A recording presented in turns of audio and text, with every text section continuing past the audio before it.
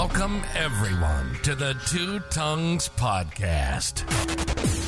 Consider this your invitation to join Kyle and Chris on a journey through our minds. Where we explore the questions that have fascinated us for as long as we can remember. Could anarchy actually work? Does God exist? And just how did the cosmos get here anyway? Let me be the Virgil to your Dante, the Sacagawea to your Lewis and Clark.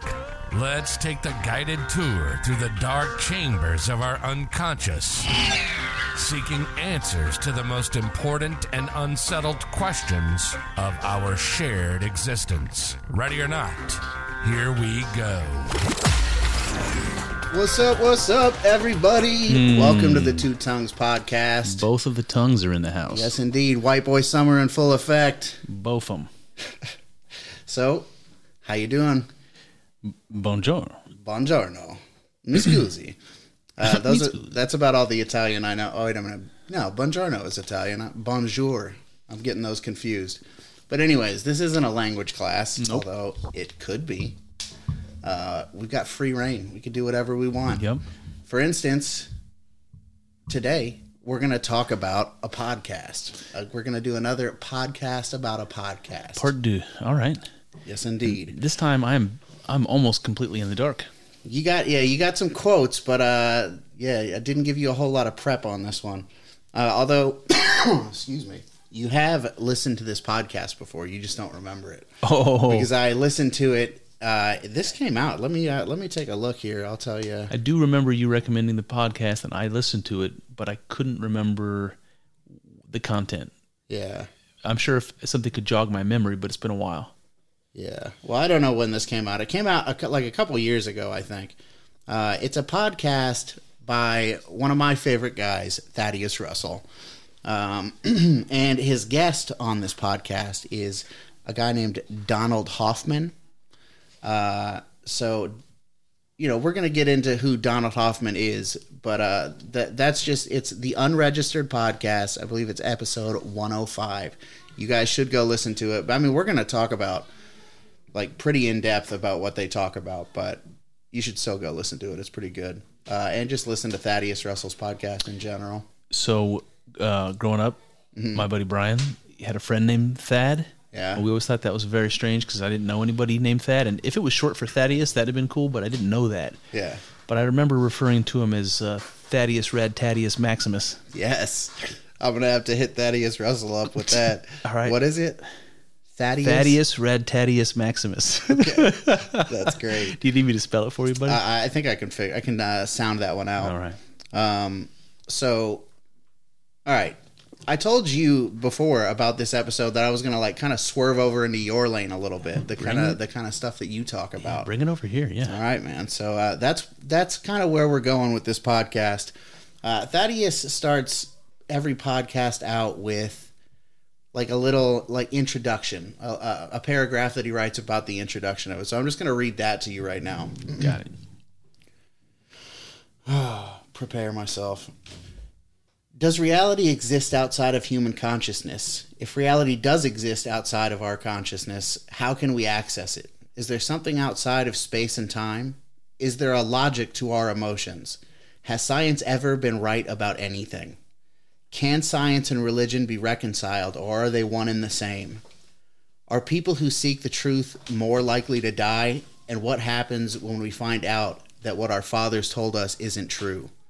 This is my interview with Donald Hoffman. I feel like Thaddeus Russell right now. That's pretty sweet. Nice. All right, so the way that Thaddeus introduces what this podcast, they're both critics of reality, is what he says. Critics of the idea that truth exists outside of human consciousness. Mm-hmm. They come at it from different perspectives.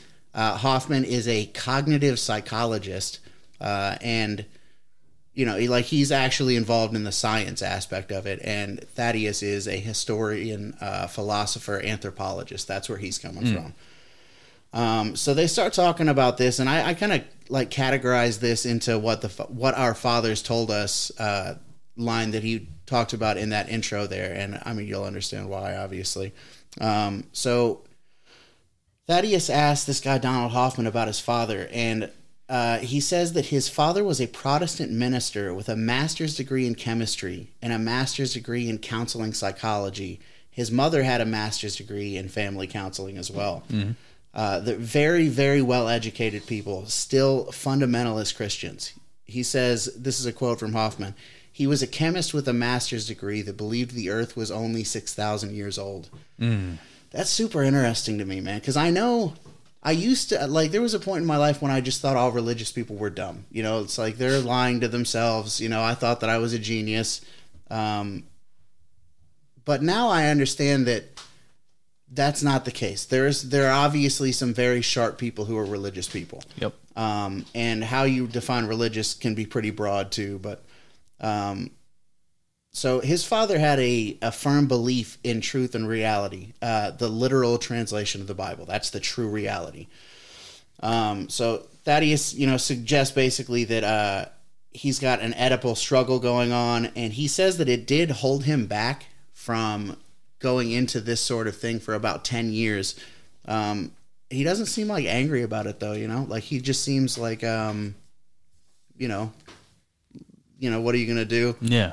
Are you saying the conservative religious background was holding him back? Yeah, like his internal, obviously he didn't want to disappoint his parents, but I think he's implying that he has like an internalized, it was like inside of him, not just worried about his parents, you know what I mean? Oh, yes, okay. So he didn't step away from that religious, that religious way of thinking until he was about 31, somewhere in his 30s, he says. Well, all right? Yeah, that's an interesting time because it corresponds to a lot of people's like next level of psychological development.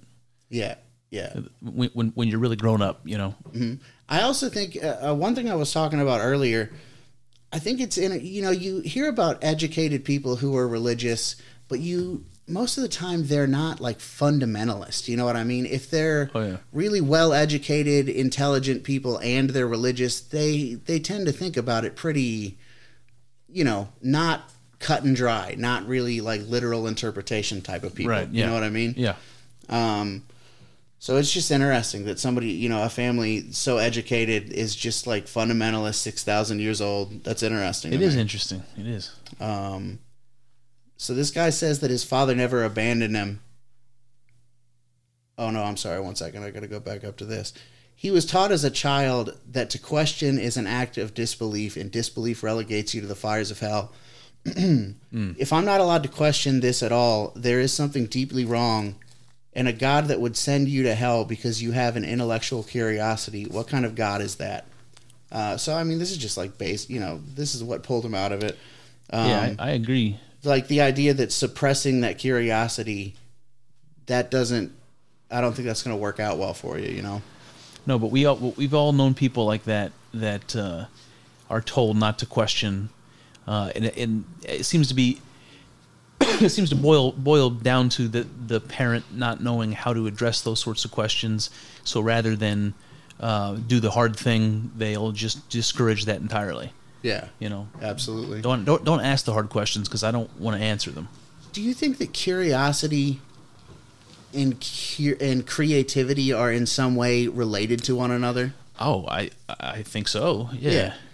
And I just think that there's something special about creativity, and especially in the way that we kind of think about things. You know what I mean? Like creativity, there is something special about that. It's like making something. Yes, absolutely. So there's something sacred about it. Yeah.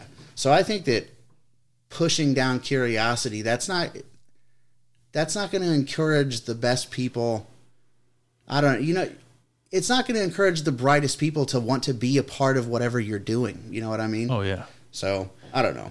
Yeah, and so, I've been preparing for that Maps of Meaning episode, and one of the things Jordan Peterson says about personal interest, he said, people who follow their curiosity, who follow their personal interest, the things that call out to them, and that's sort of how it feels when something's interesting to you. You don't exactly know why that is interesting to you. It just is. He said that following your personal interest is what guarantees that you will follow the hero's journey. Because when you pursue your interest, where does that take you? It takes you into the unknown. Yeah, okay. And that's where the valuable things are found, you know. Absolutely, that's where the treasure is. Yeah, that's where the treasure is. Yep. Jordan Peterson talks a lot about rescuing your father. Yep. This is going to be about his father wanting to rescue him. He says his father never abandoned him, that he always hoped to bring him back in to, that Christian way of thinking. I feel like that's how my parents feel about me. Oh, yeah. I agree. And I wonder it made me wonder how your family feels, because your family is pretty religious too. Like I feel like your mom, at least, like if somebody did something like said "Hail Satan," your mom would like clutch her chest. Like what? Like what are you talking about? Yeah, that's interesting. I think that my mom in particular has those sorts of concerns, but I also think that she respects me intellectually. So she's like, you know what? Even if he believes some weird things, he must have a reason for it. Okay. That's kind good. of thing. Yeah, that's cool. And what do you plan on doing, like with having kids? What do you tell them? I had a lot bigger problem with that question a few years ago. Yeah.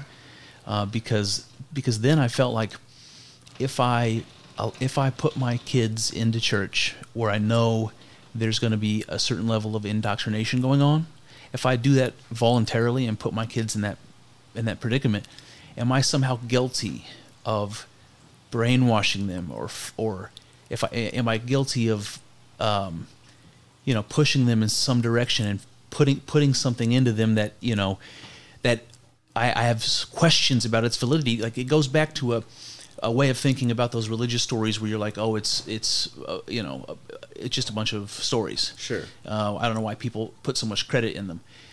So once I got introduced to Jordan Peterson and got kind of a renewed sense of what the meanings of those myths were, it like rejuvenated my interest in Christianity. It's like, oh yeah, okay, you can use that structure, that particular structure, to teach your kids everything they need to know. But every religion was designed to do that at every point in time. It's not like Christianity special. Once I got that frame of mind, then I had much less fear about doing that. Yeah, that's interesting. Jordan Peterson, just he's a hero, that guy. So he starts getting into his view of science here, and this part is super interesting to me. I know you read through the quotes. This guy is a scientist who talks about science and other scientists in a way that is unique. I noticed that. Yeah. So this is a pretty lengthy quote. I'm just going to read through it real quick. That kind of background really gave me a first-hand understanding of the difference between science and spirituality. The questions that they ask and the style in which they answer them. God damn it. Sorry. The questions they ask and the style in which they answer them, and the strengths and weaknesses of each side. Each side has something really good to contribute and has its own problems. I think the spiritual traditions ask really good questions. Who are we? Why are we here? What is this all about? Some scientists will say that's not in the purview of science. I think it is, and most scientists have answers for those questions. Those answers being, we're nothing but atoms. There is no deeper meaning aside from whatever meaning we give, and maybe our meaning comes from the shortness of life. Is there life after death? Of course not. Your brain dies and consciousness dies with it. They have commitments, but they may not want to say what they are. I think that what he's saying here is that they're taking those things on faith. There's a... No, I guess that's what I'm saying, basically, is all of those answers that he just gave, that is going to be your typical answers from a scientist type, they're taking all of that on faith. There's no, there's no evidence, really, for any of that. Yeah. No, I agree. I think that's an interesting paradox that very smart people don't realize they fall into, where they will scoff at religious people for having faith in stories, let's say, and then they will rely with no evidence. They have perfect faith in their atheist, explanation of things, and don't realize the hypocrisy in the situation. Absolutely. I mean, it's almost like you've read these quotes because you had said the word stories there, and you hit the nail on the head. So Thad says religious people have a conception of what the good life is. And he gets scared when scientists start to... I mean, he's scared when religious people tell other people who are not the same religion, you can't do that either. But scientists, they feel like this entitlement because they think that they're studying objectivity. Yes. That they can just tell people how things are. You know what I mean? Like they have special insight into how things actually are. Yeah. So he says he gets particularly concerned when scientists start getting involved in telling us what the good life is, So this is another longer quote here. What is that fear? What does that make you think of? I'm sorry? Scientists getting involved in determining what a good life is. Communism. Yeah. Yeah, I mean that using math equations to figure out what everyone needs and how to allocate things. Yep. Taking all of the humanity out of it, and it would be terrible. Yeah, absolutely. So this is another kind of long quote here. I'm just gonna read through it real quick. I think it's fine for scientists to study human nature, to study our emotions, to study the logic of human emotions. Say from an evolutionary point of view, like evolutionary psychology, it turns out there is a deep logic to human emotions. We can't actually understand why we have in-groups and out-groups, for example. Why as a species that needs to cooperate to survive, why we've developed emotions for punishing those who refuse to cooperate, who cheat. So it turns out there is a very, very deep logic to human emotions that come out of evolutionary psychology. And on this, I'm in pretty deep agreement with some writing by Steven Pinker in his books The Blank Slate and The Better Angels of Our Nature, where he makes the argument that only by really understanding human nature and its logic can we understand what we're doing politically and sociologically that's useful. That brings out the better angels of human nature and what we're doing that brings out the darker side. It involves realizing that there are both. And what does that make you think of? It makes me think of Carl Jung. It makes me think of the shadow. Yeah, exactly. That in order to be fully actualized, in order to realize what you really are, you have to realize what you're capable of. Yeah. And as a human being, you can look around at people you admire and see what you're capable of in the greatest sense of the word. What are we capable of athletically, intellectually, but on the opposite side of the coin, we have to also recognize, like Jung would say, that all of the worst things you can imagine are also within our reach.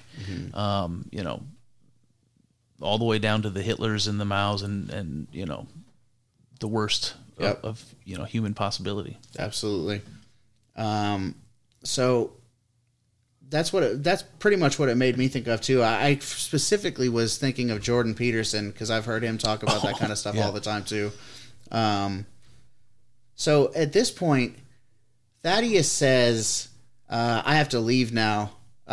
He's just joking, but he says, I have to leave now. I'm skeptical of most of the things you just said. And basically he needs Donald Hoffman to elaborate on what he means here, because there is, if you are saying that there's no reality outside of human consciousness, it's what are you basing these moral judgments on? You know what I mean? Well, can we circle back to there's a logic to human emotions for a second? Oh, absolutely. Yeah, okay.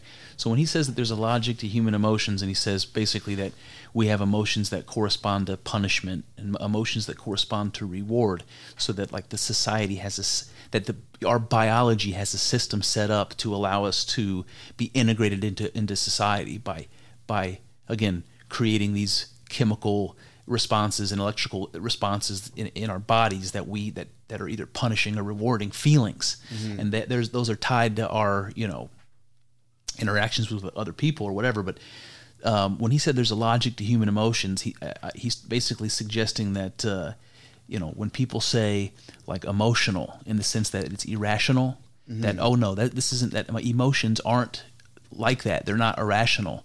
In fact, there's a very biological logic to them. Okay. There's a scientific explanation for why they exist. Yeah. And it reminds me of Jordan Peterson, because he talks about something in Maps of Meaning that's really interesting. He says that emotions, he doesn't exactly say this, but I'm going to say this, that emotions are like your unconscious speaking to you. It's like a way of getting information to you that's quicker than your biology. Okay. It's like directly into your nervous system sort of thing.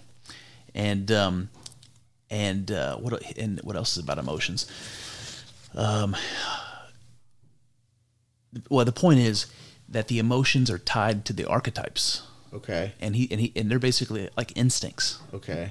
So we feel various emotions that are basically these archetypal instincts, like explaining emotions as if they're instincts.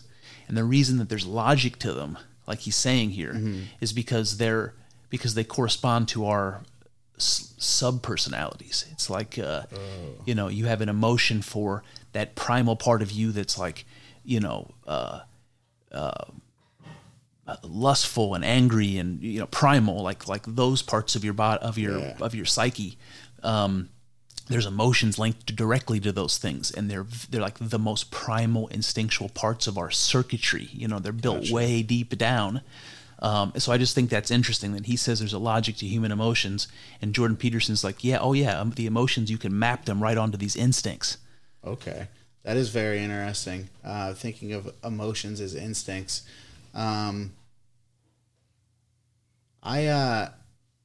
You said something there, and I lost it. I was trying to hold on to it. I grabbed this pen. I should have grabbed another kind of pen.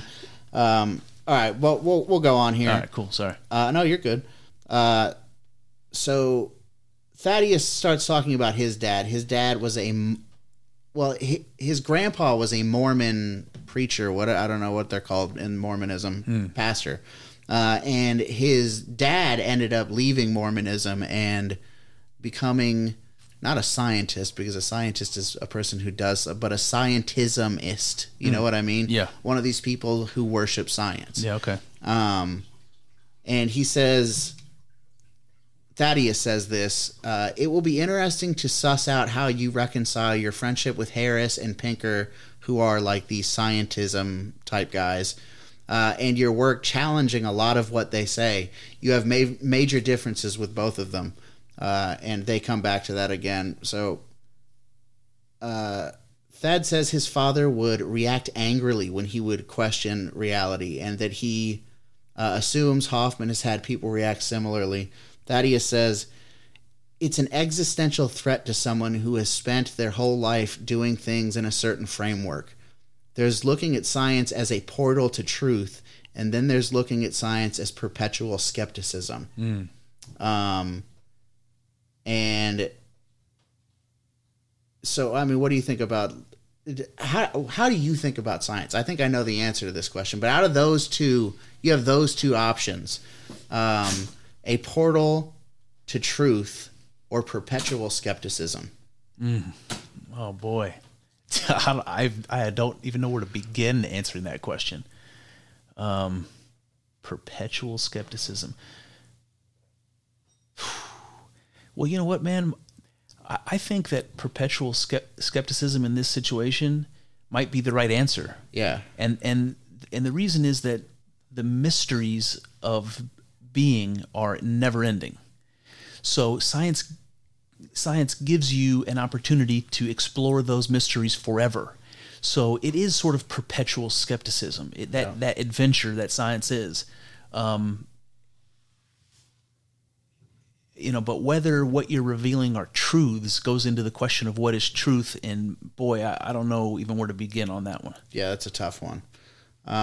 So this is what Hoffman says to that thing that Thad just asked him. He said, I have what might seem like contradictory views on science in this regard. I think it's a legitimate goal for a scientist to come up with a true theory, and I don't think we've ever succeeded. So I think that he's leaning.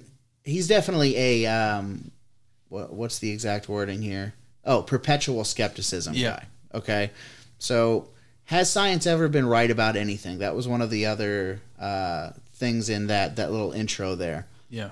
So he says that every theory is wrong, even the famous ones, even the most famous theories. Yes. Not trivially wrong, and he's not saying that he's got better ideas than them. Right. Well, can we pause on that for absolutely. a second? How was that the case? Because I think people listening to this might not immediately understand what he's getting at there. So the theories are wrong? How is it the case that every scientific theory is wrong? Oh, okay. Even the ones that have allowed us to do all of the great shit that we've done. Basically, we'll get to this. He definitely he goes into this more. But basically, what he's saying is that their explanatory power ends. Like we get to a certain point where it just stops working. Okay, yeah, absolutely. So he says quantum mechanics, general relativity, special relativity, evolution by natural selection. These are all incredibly beautiful theories. They're incredibly beautiful. Their explanatory power for a lot of data, not all data, but a wide range of data, is incredible. Just like Newton's theory reigned for something like 300 years, it's very, very simple and very, very powerful. It explains almost everything, and yet it is deeply conceptually wrong at the core. So that kind of answers what you were asking there, I think. Yeah, I love it. So I think that like science is an exercise, like we just said. It's a perpetual exercise. It will never end. Mm-hmm. There's not an end to the mysteries. They go as deep as we can fish.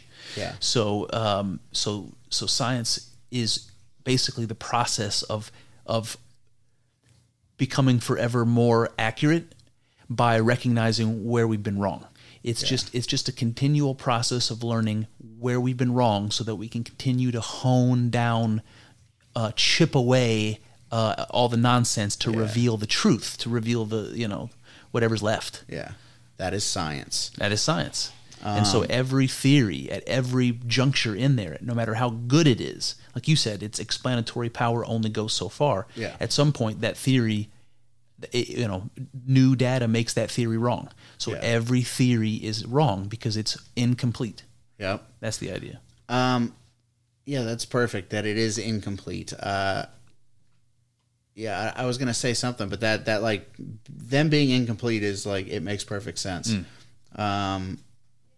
So I think of what you think of these incomplete theories. It's like it's trying to explain how things are, but it's not able to completely. And it's got some good ideas. Like if this is a story, like they said earlier, it's got some good parts in it. It's got some parts that are compelling, and you can predict things based on them. Yep. And Thaddeus says you could say the same thing about the Bible. They're both compelling, but not deeply true. Great narratives with some deep flaws. I think that's interesting. That's an interesting way about thinking of religion. Read that phrase he uses again. Okay. You could say the same thing about the Bible. They're both compelling, but not deeply true. Great narrative with some deep flaws. Compelling, but not deeply true. Mm-hmm. So somebody like Jordan Peterson would say that it's exactly the opposite. That it's compelling because it's deeply true. Mm-hmm. So that's interesting. I think what he's saying here, and I'm not 100% sure, is I don't think he's like insulting, or not insulting. What am I trying to say? He's not disparaging the value of myth, but yeah, exactly. He's just saying that it has something to do with a deeper level of reality, even than what we're what we're used to thinking about. Gotcha. Okay. So where was I? So in trying to explain reality, science and religion both create an explanation that may be useful but isn't necessarily true. Is kind of what they were getting at there. So we got another quote here. He says, The idea is that whatever theory we came up with will disprove all previous scientific theories. Einstein doesn't dismiss all of Newton. We still use Newton. But Einstein takes it a step deeper. When we project our deeper theory back into space and time, we need to get back Einstein. We need to get back quantum field theory. Our old theories will have to be replaced by a deeper theory, but our deeper theory will be constrained by our older theories. That's so beautiful. Yeah, it is beautiful. It is beautiful because the fact that the old theories constrain the possibilities that you can explore going forward, it reminds me of this balance, like we're doing this dance with our culture, between what Jordan would say the known and the unknown. Mm-hmm. And the fact of what is known makes what you can bring into the known from the unknown, like what you can harvest from it, it limits it, and that there's this connection between what is possible to know, and what you already know, that they're linked, and they they hold you back.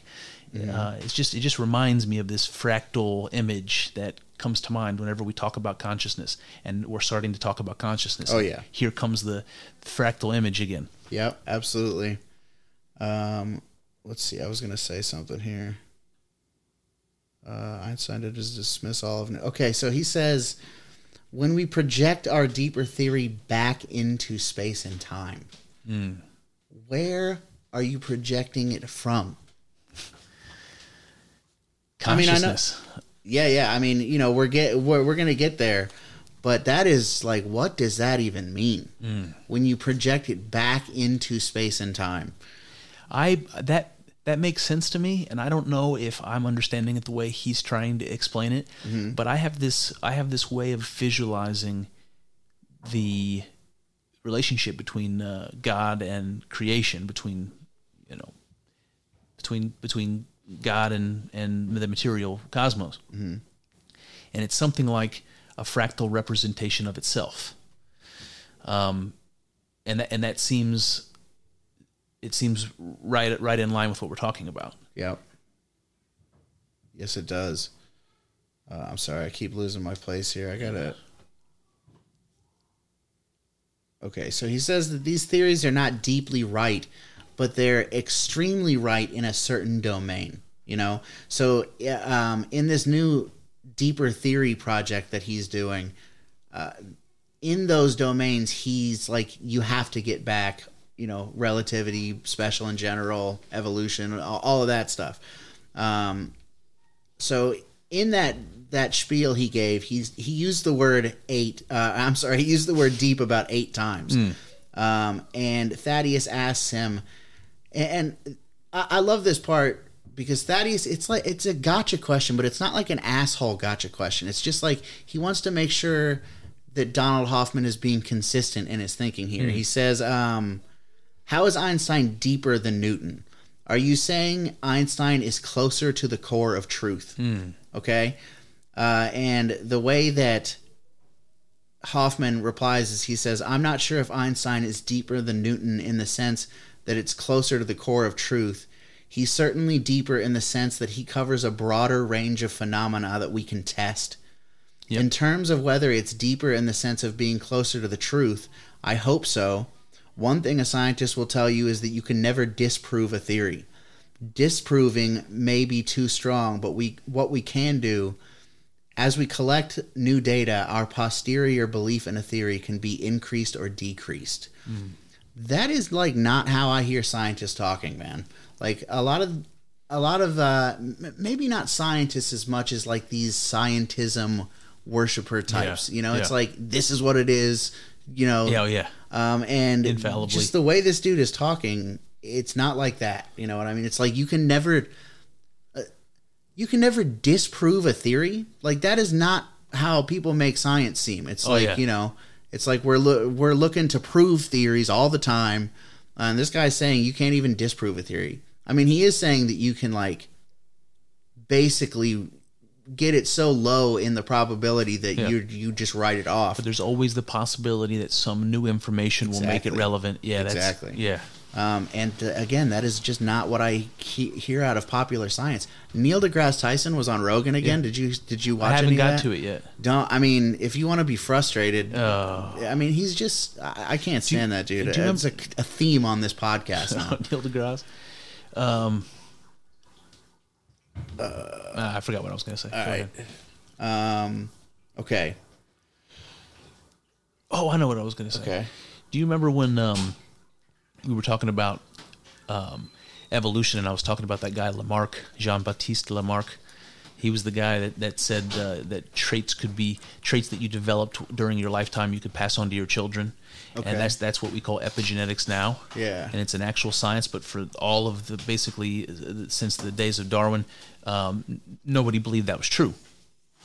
And now that we have this epigenetics stuff that we talk about, and science is actually proving legit, that you've got these theories, these Lamarckian theories that people wrote off and thought were nonsense for a few hundred years, that are now being inserted into the scientific narrative, that they're going back to these theories that were proved false a couple hundred years back. That's and they're now bringing it back as a relevant piece of the scientific narrative.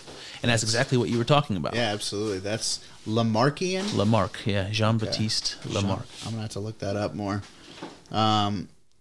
So Hoffman says, I said earlier that I think it's a legitimate goal for scientists to try to find a true theory. So I don't think there's a contradiction in the following sense. On the one hand, I think it's a legitimate goal. On the other hand, I don't think we've ever succeeded. Also, I don't think that we could ever prove our theories true. And I also, in many cases, don't believe that we could ever absolutely prove a theory false. I would say that Newton is not right, but he's not totally wrong. So when I go after a deeper theory, what I want is a theory outside of space and time that doesn't even use the actual predicates, space and time, Hilbert spaces, none of those concepts that we have in our current physics. So I love that. Yeah, that's crazy. I mean, this, it's talk about thinking outside of the box. Yeah, it's like what Einstein's theories did to Newton's was to explain them in a different way than Newton did and put them in a larger context that explains more. And what he's basically saying is, let's see that done again. Let's see somebody take Einstein and Newton, explain them in a different way that puts them in a larger framework that explains even more, or everything. Yeah, let's exactly. say. He's saying that's what we need, something that takes away all these mistaken notions that Newton had about gravity and perfected them with Einstein. We're going to have to perfect that with this new thing, and who knows what that is. Dude, I didn't send you I just sent you the Hoffman quotes. I didn't send you the stuff in between, and it's like you had the notes on that. That was crazy. I'm in your mind. That was great. So Hoffman follows that up by saying, as a scientist, I'm hoping that it's getting close to the truth, and I think it's a legitimate hope. But I'll also confess, can I know that I've gotten there? I don't think so. Just calling attention to the fact that, like I said, this guy does not sound like Neil deGrasse Tyson. No, he doesn't. I want to call attention to this. So the fact that you and I could read the same stuff and come up with thoughts, our unique thoughts, when we write them down and compare notes, so much of the stuff overlaps. I think that would be closer between you and I than between, me and my twin sister, or maybe even between me and my wife. Yeah. Because you and I share all of the same references. Sure. So when we have so many of the same experiences because we grew up together, that when we see things or have a thought, it's tied to so many of the same things. That it's crazy how much alike we think, and I wonder how much that has to do with spending so much time together through our lives. And we were together from being small children to now, so all of the most formative parts. All of it. Yeah, so that's... And we shared exactly the same culture, and we occupied exactly the same space for a lot of time. Yeah. All the same people, and I don't know, man. Yep, that is interesting. Sorry to derail. That's cool, man. So after that rant that Hoffman goes on, Thaddeus says that he'll stay now because that was great. He's, just all of the nothing can ever be proven, all of that stuff. Yeah, that's interesting. 1 second, I'm sorry. I gotta these notes. I made them hard to read for myself because I'm retarded. This stuff about that a theory can never be proven. What it makes me think of is that whatever the truth is that's trying to be proven is not a static thing. It's always changing. Yep. And that's what reminds me of the fractal thing. It's something that's always changing. And even when we were talking about scientific theories progressing and then a revolution happening that takes us in a different direction, the image that was happening in my head while you were talking was like a line progressing, in the vertical direction, and then it represents the course of this scientific theory as it grows. And Newton reaches to Einstein, and it kicks off to the right, and then that progresses for a while till it changes again, and it kicks off again. And it's like that growth pattern that I'm describing is the same pattern in my head where a nautilus shell grows in. Oh, it's like the same pattern. Hell yeah. You know what I mean? I like that. That's where my mind is right now. That's beautiful. Kyle. You're like Carl Sagan, dude. Yeah. So Thaddeus asks him, if no theory has ever been correct in 100 years, but you continue, you're still looking, even though you don't believe that you can even find the truth, you still keep looking. He says, why? Why do you do that? And isn't that sort of like a religious faith that you'll eventually find truth? And is it like an existential crisis for you, basically? What do you think of that? That it's like a religious faith, the quest for truth. Oh, absolutely. I think that there's something about that is deeply at the heart of religious faith and other things. It reminds me of a Jungian thing. It's called circumambulation. Did we talk about that before? Yeah, with the mandala. Yeah. Yeah, it's like you have like when we were talking about following your interests. So you can imagine, like I'll give you an example for myself. Well, I'll just do a high level. So you're following your interest, and as you research something that interests you more deeply, you'll find something in it that actually interests you even more, and it kicks you off in a different direction. And you follow that deeper, and then finally you'll find something else that that's the thread, and it kicks you off in a different direction. And the way Carl Jung describes that is like this. It's like this vortex or cyclone image where you're chasing this thing ever closer to the center. And if you chase your interest, you're just going to kind of wind closer and closer to this truth that you'll never actually get to. Yep. And it's called circumambulation. Okay. I like that word. Yeah. That thing you just said made me think of, I'm a weird person, but it made me think of chasing like your interest all around. I think of like people watching porn. Yeah. Like you've got this wide world of all this stuff that you never would have been able to watch or even fucking think of. Yep. And then you just like start like, perusing around and you're just like circling a drain, Yeah, you find things in it. You're like, oh, what's this? I like that. Like you never knew that now this thing about you. You know, now I'm into poo poo. That's exactly, but that's another example of why I'm calling it fractal. Because what I just described and what you just described are legitimate examples of the same pattern that I'm talking about. Absolutely. Yeah. That's fucking interesting, man. You asked me what I thought about that. Oh, yeah. And I wrote down more perfect. And the reason I wrote down more perfect is that line from, now I'm brain farting on a more perfect the Constitution. Is that it? Or the Declaration? I can't remember. Shit. Anyway. I think it's the Constitution. That idea that the American experiment was an attempt to form a more perfect union. And he's not suggesting that they can ever have a perfect system. Yeah. But this time we're going to try to do it even better, and that the Constitution was able to be amended so that this process could continue, that we could continue to have a more and more perfect union, but it's a never-ending process. Yeah. And that's just another example. Never-ending change. Damn. That's interesting. Where was I?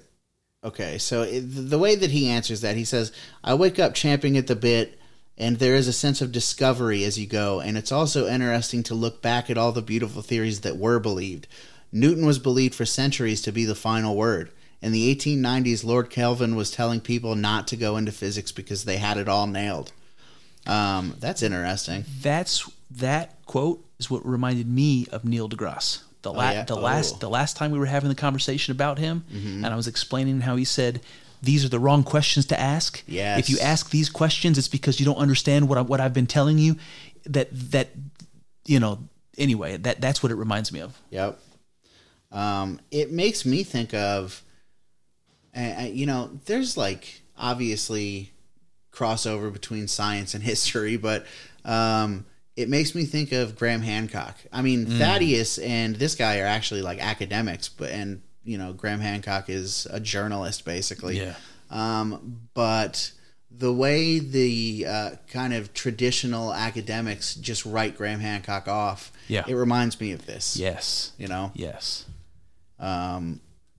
He says he doesn't want to be overconfident and feel like we've got it. He said that's silly.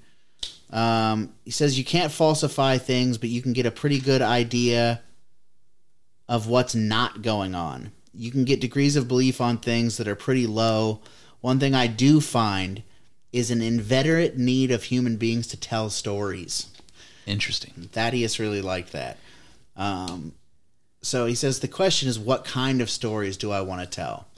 Stories that can be stated precisely enough that we can get evidence that my story was probably wrong, or stories that no matter what you say, I can always sort of dodge and weave and you can never really pin anything down.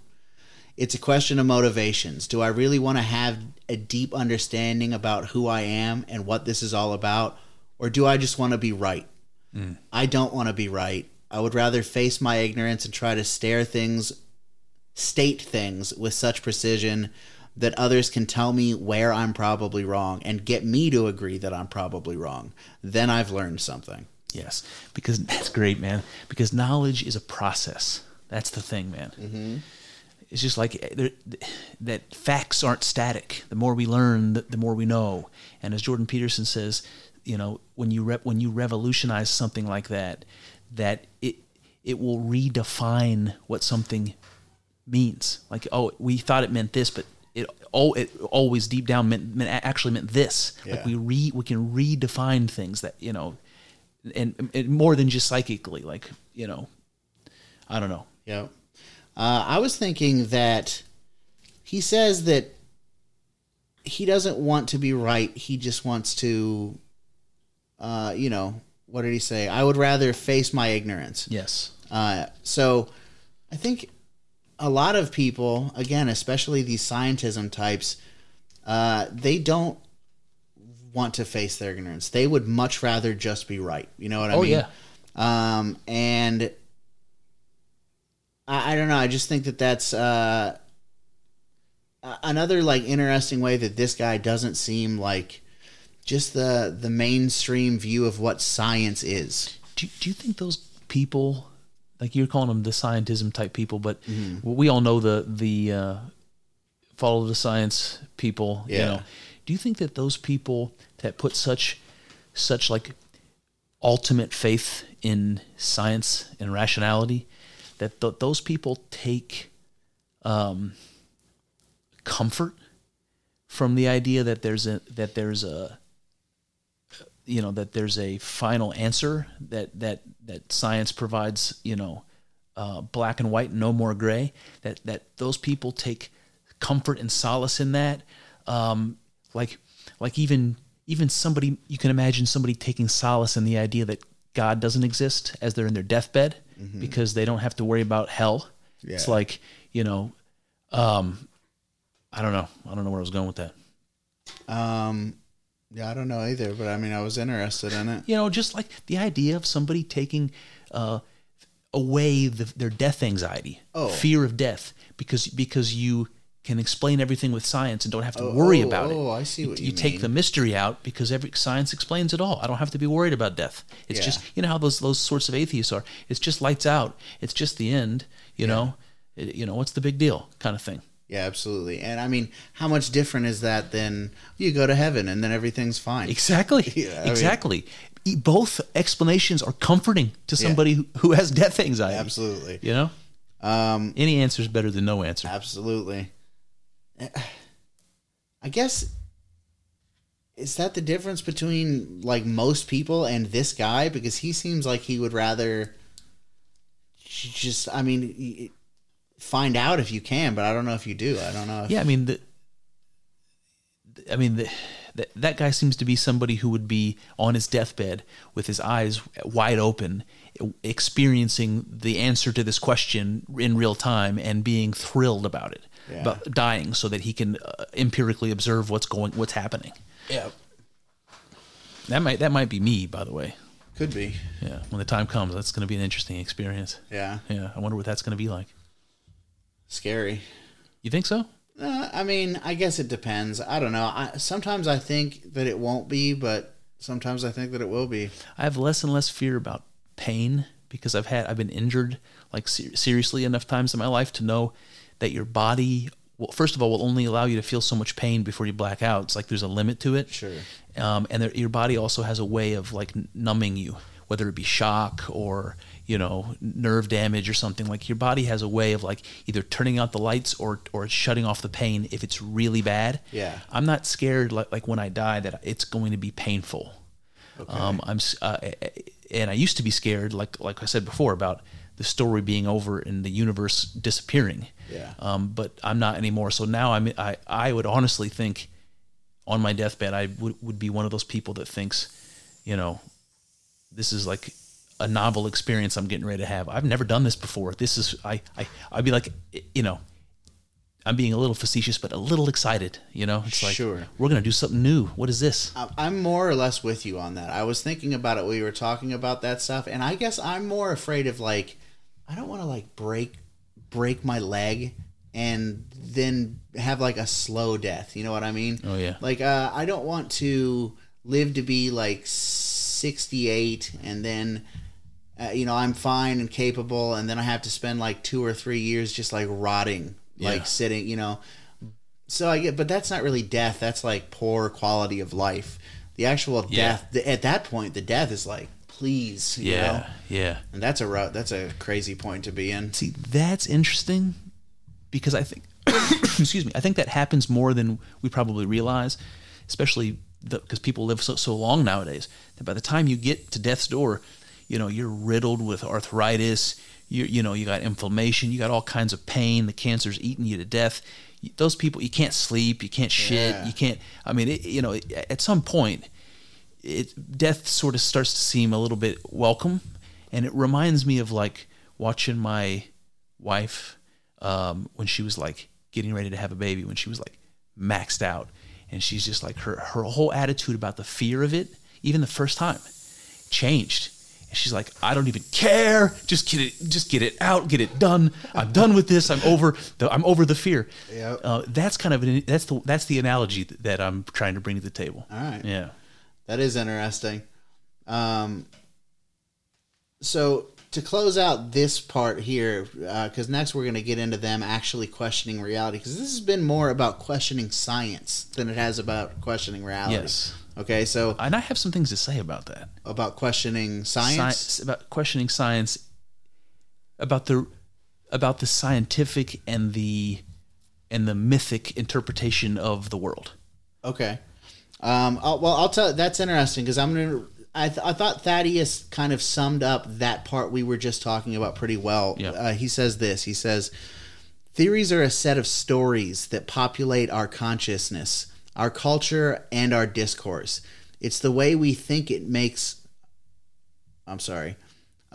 the way we think. It makes the way we think richer, more complex, and more interesting. It makes life more interesting, even if it's flat out dumb and wrong, whatever, like the biblical stories. They still animate the way we think and still structure the way we think, even though most of us don't believe in Noah's Ark. It makes life better, even for the people who believe the wrong stories. There's a lot in there. Yeah. I mean, I don't believe that the biblical stories are wrong and dumb. No, he's not saying that. He's saying that even even if you believe those are dumb, you can believe they're dumb. Those people are still getting something from them. Yeah. As what, no. you know. Okay. Yeah. Gotcha. No, that I can dig.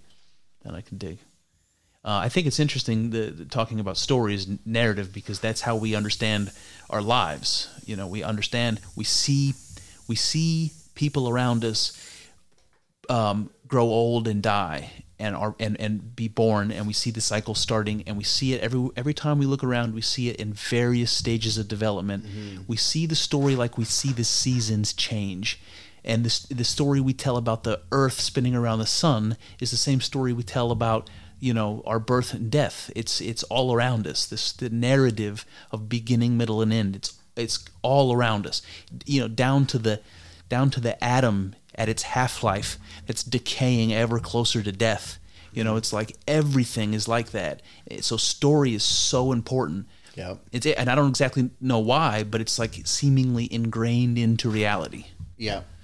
That is very interesting. And I think it's super interesting to think of these scientific theories as stories. You know, like these biblical stories or these whatever stories, you know, it's like a story that has, you know, it's got this outline and you can gain certain things from it. And that it like gives you guidance as to how to act in the world. And that's like what these scientific theories are too. Yes. That's like all they are. It's funny because the way you just explained that is how Jordan Peterson defines meaning. Okay. He says meaning is implication for action. Meaning is implication for action. Yes. He says what things mean tell you how to act. Oh, okay. It's interesting, man. That is interesting. That seems like a true statement. Yeah, I mean, I don't want to steal too much of my thunder because I talk about this in my Maps and Meaning is coming out. Like it's fresh coming out on the top. Yeah, there. Yeah. All right, so we're gonna get into them questioning reality. Okay. Yes, I can't wait. This is another quote by Hoffman here. He says, "I've got a white cup sitting on the table in front of me, and it has a cylindrical shape, a handle on it, and it's glossy and so forth. I can reach out and touch this cup, and most people would say that I experience the white cup. I experience the shape. I experience the feeling of it. If I close my eyes and don't touch it, though my experience changes, my visual field is now just a gray field. Most of us would believe that even with my eyes closed, the cup is still there. There is still a cup. Yeah, there is still a cup whether any creature perceives it." So then he says, you know, the proof of that is even with your eyes closed, you can like reach out and grab it. I could ask you, I could close my eyes and say, "Hey, Chris, is there a cup sitting there?" And you're like, "Yeah, there's a cup sitting there." Yep. And he says that this like, I had to listen to this a couple times to really understand what he was saying here. How you would pick up and say, this cup is here with like your sensory perception and logic and reason to figure out this cup is definitely here. That he says that's the same way that we look to see if space-time is here. It's like it's nothing deeper than that. It's just like, oh, this is here, you know? You know what that reminds me of? It reminds me of this thing we talked about before about projection. Yeah. Oh, go ahead though. Okay, so no, I'm just saying, like, the way that Jordan Peterson explained projection, like you have to project some sort of a psychic scaffolding before you can have an experience. There's something that happens first in your mind that makes that experience possible. And it's very, very interesting. And there's scientific proof about this through EEG scans where they can see activity happening in your brain immediately before a sensory input. Stuff like that, like some crazy, crazy shit. I'm getting a little bit off track here. Rein me back in, Kyle. Where was I going with that? We were talking about like using sensory perception and logic and reason, like these basic tools to see that space-time is here. Yeah. So it may be that even something like space-time is being projected somehow as a function of consciousness before it's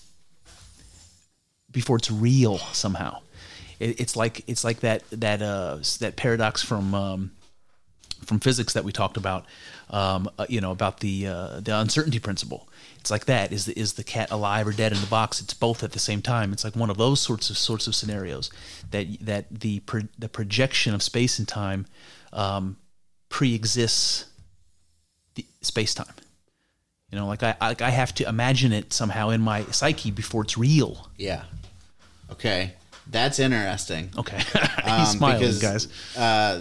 Of what's coming up. Will you put a pin in that? All right. Projection. Got it. Yeah. Put a pin in that. We're coming up to it. Okay, so Hoffman says, you might ask why should we be so sure that our perceptions are telling us truths? The truths we need about the shapes and colors of objects in space and time.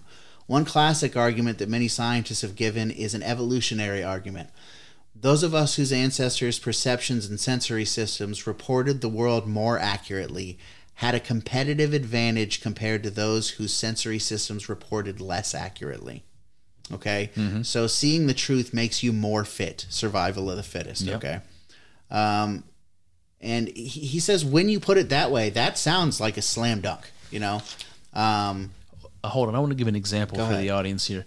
This would be like a set of human beings that didn't see color, and a set of human beings who were born who could see color.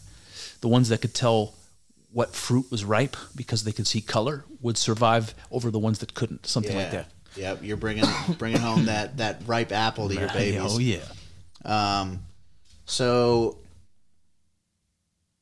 And that is the view of most of science people, scientism people. That's the prevailing view. So Hoffman studied evolutionary game theory. Oh, and evolution, like everything, breaks down mathematically. I don't have any fucking clue what that even means, really. Yep. But he says that it does, and I'm just going to take his word for it. Evolutionary game theory allows you to basically simulate evolution. It's like I imagine those tabletop military games. You know what I mean? Yeah. For evolution. Gotcha. Yeah. Gotcha. He said they did simulations, and this is a quote, with random worlds, with random resources, and random creatures in the world, that we could determine what they saw, what they perceived. All of the truth in the world or none of the truths. They could just perceive the fitness payoffs as opposed to truth. In a video game, you have to collect points to level up. If you don't concentrate on collecting the points, you won't level up and you will die. It's sort of like that in evolution, but instead of game points, it's fitness payoffs. A hamburger for a man who is starving has a lot of fitness payoffs. For a man who's full and looking to mate, a hamburger is not good. A hamburger in any state will not help a cow. That's pretty interesting that it's not, it's not so much about, basically what I'm saying is, what I think is interesting is thinking of existing as like a game. You know what I mean? As like a competition. I know that evolution and stuff, that it kind of entails levels of competition, but just thinking of it as like, I don't know, like a game to me is interesting. Yeah, man. You know what it reminds me of is there's something called a Monte Carlo simulation. Okay. And I talked about this. I might have talked about this once before, but it's this thing in finance, in like modern finance theory, where there's basically a computer program, and it does this. It says, okay, what I'm going to do is plug your money in, whatever amount of money you want to invest. I'm going to plug it in these different types of investments. This is like my model portfolio. And then I'm going to let the computer run a fake series of years about what the stock market will likely do based on certain assumptions. And then you change the assumptions and you run the test, and you change the assumptions and you run the test, and you change the assumptions and you run the test, and you do it hundreds of thousands of times. Okay. And what the average will do is give you basically the ideal portfolio to construct. so that you can manage the risk of all of these various hypothetical scenarios over the next 10 years. Yeah. That you can somehow manage to do that. That's what it reminds me of. It's like every time a human being is born with a slightly different shakeup of the genetic dice, you're like a new simulation. You're like another one of those tests that's being run.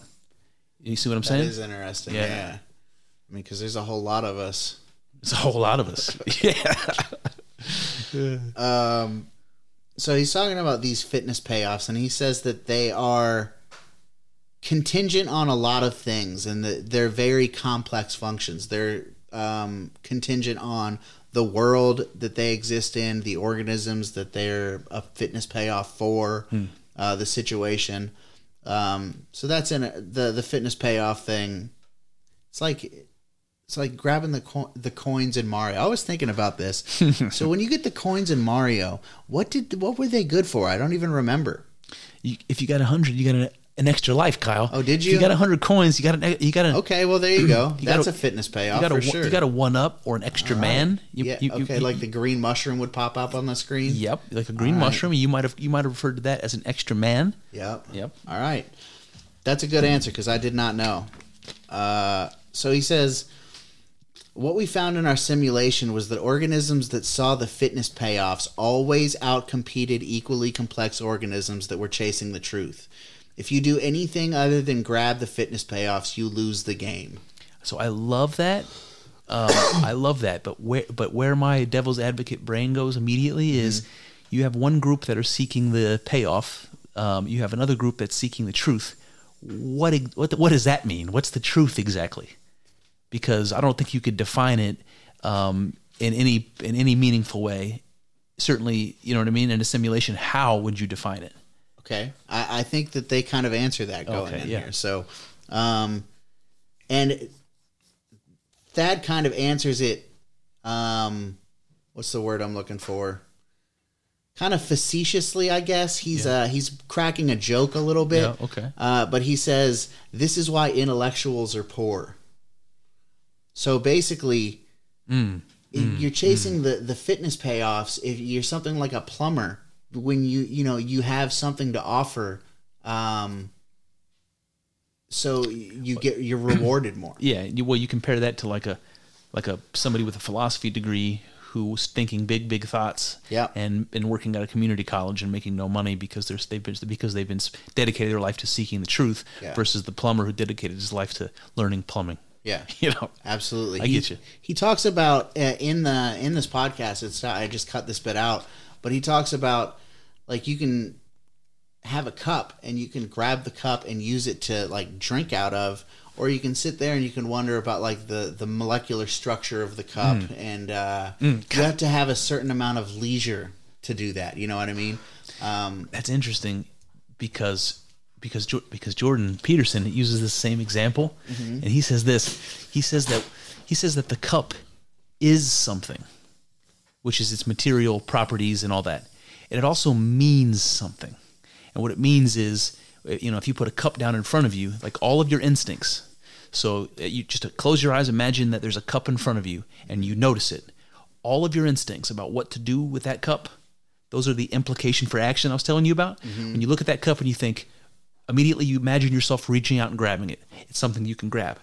You might look at it, you see it's hollow. It's something you can put something in. Yep. It's something you can maybe drink something from. Yep. That all of those things that occur to you that you could use it for, those are its meaning. So he says everything is something and means something.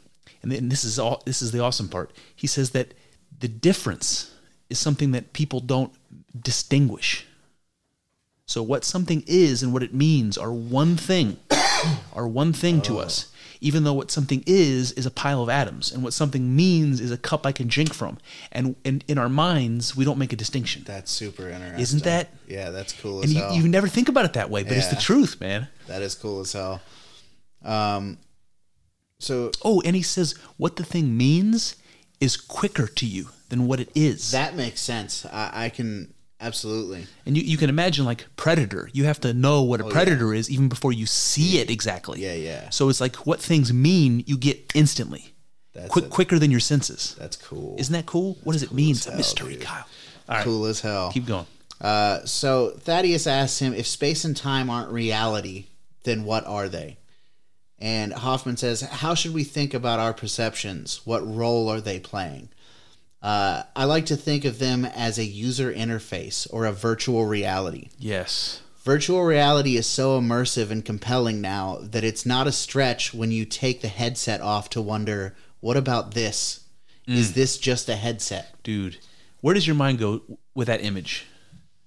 Like you're sitting there with the VR headset on that you're so used to. It's like the real reality is in this headset. Yeah. Then you just take a breath for a second. You take the headset off. You see this whole other reality all around you, and you think, for a second, what is this? And then you go back to the headset. Yeah. What does that remind you of? The Matrix, to me. Yep. It also reminds me of DMT. Oh, DMT. Yeah. Okay. Absolutely. Now I see exactly what you're saying. That's very interesting. And this is something I think that the next couple of quotes are sort of related to this, and I don't know if I'm jumping the gun, but there's something I want to say about this idea of taking off this VR headset. So, like, if you have a mystic experience, this is what I'm talking about, whether it's psychedelic or whatever, however you get there. You have this mystic experience, and it's like taking off the VR headset. And what you're seeing is objective reality. What you're seeing is something that's really real. And it confronts you with the reality of the fact that you were once in a headset, because you can see the distinction now. Oh yes. And what you see in the real objective world, and I'm just going to use an analogy because it's the best I can do. Do you remember Terminator 2? Yep. Of course. That was the one where the bad guy was made of that molten metal that could change shape. Give me your clothes, your boots, and your motorcycle. Sorry, okay. Go ahead. Okay, so imagine that when you take off the VR headset, that the objective reality, the thing behind your perceptions, imagine that all of that all around you is what that guy's made of. Just that shifting. Can be anything. Could be anything. Yes. Yeah. Something about that image, something about what I'm saying to you, Kyle, right now is very, very close to the truth of the mystic experience. It's resonating with me right now. It's like resonating with me that what I'm telling you right now. If you guys are listen and pay attention, that something about that what things really are potential. Everything is. Oh, we got some shit coming up for that too, bro. Oof, it's something that could be anything. Very interesting. And consciousness is what makes it what it is. It's what collapses the wave function and changes the potential into the actual. Who is the scientist who talks about the wave function stuff? Originally, Niels Bohr. Niels Bohr? Yeah. Who's the pop scientist who has been on like Rogan and talked about it? Oh, was it Green? Is it Brian Greene? There's another dude. Brian Greene and... is it Campbell? Is there a Sean Carroll. Sean Carroll. That's right. And that's who it is. Sean Carroll. And that's another thing is that Sean Carroll got me hooked up to this guy named Philip Goff. Who's this physicist, this panpsychist guy? Yeah, and he spends a whole bunch of time in his book talking about how there's this scientific way of looking at the world, and then there's this gap in what science can't cover, and it's all the subjective stuff. It's like science can't explain why food tastes the way it does. Well, we're coming up to that shit too, buddy. So Philip Goff did a bunch of talking about that, and so did Jordan Peterson. Like the first half of Maps of Meaning, it's just interesting that all of that stuff coincides. So I'm sorry, I'm just pointing it out. That's super interesting. Yeah. I mean, it's all going to become relevant again too. Let's keep going then.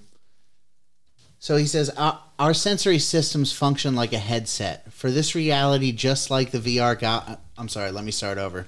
Our sensory systems function like a headset for this reality, just like the VR goggles function as a headset for that virtual reality. So our senses aren't a window to the world.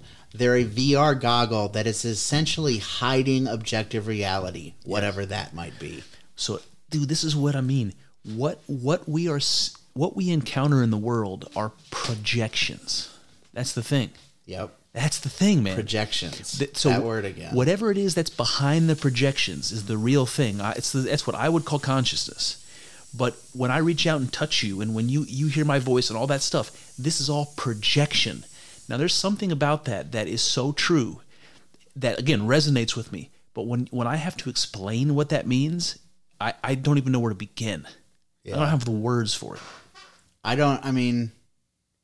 think I kind of understand what it means, but yeah, I don't know.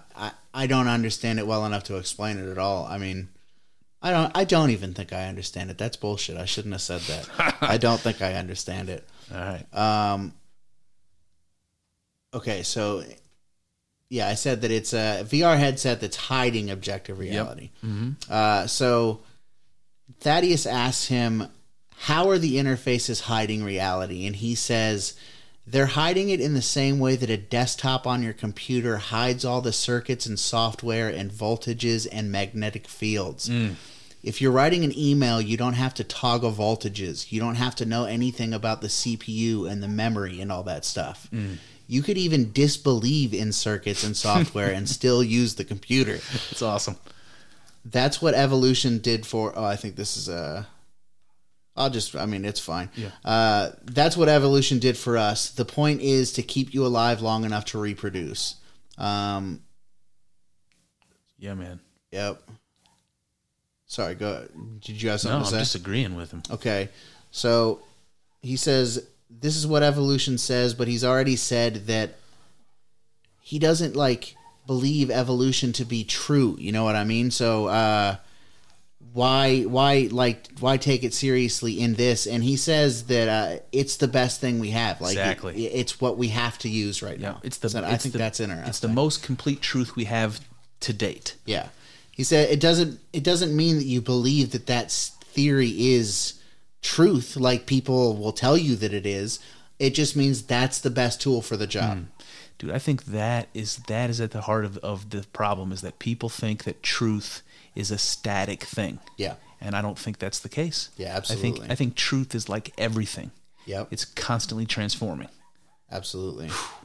I think, people have problems with the word God. Yep. I think that people should have problems with the word truth. Absolutely.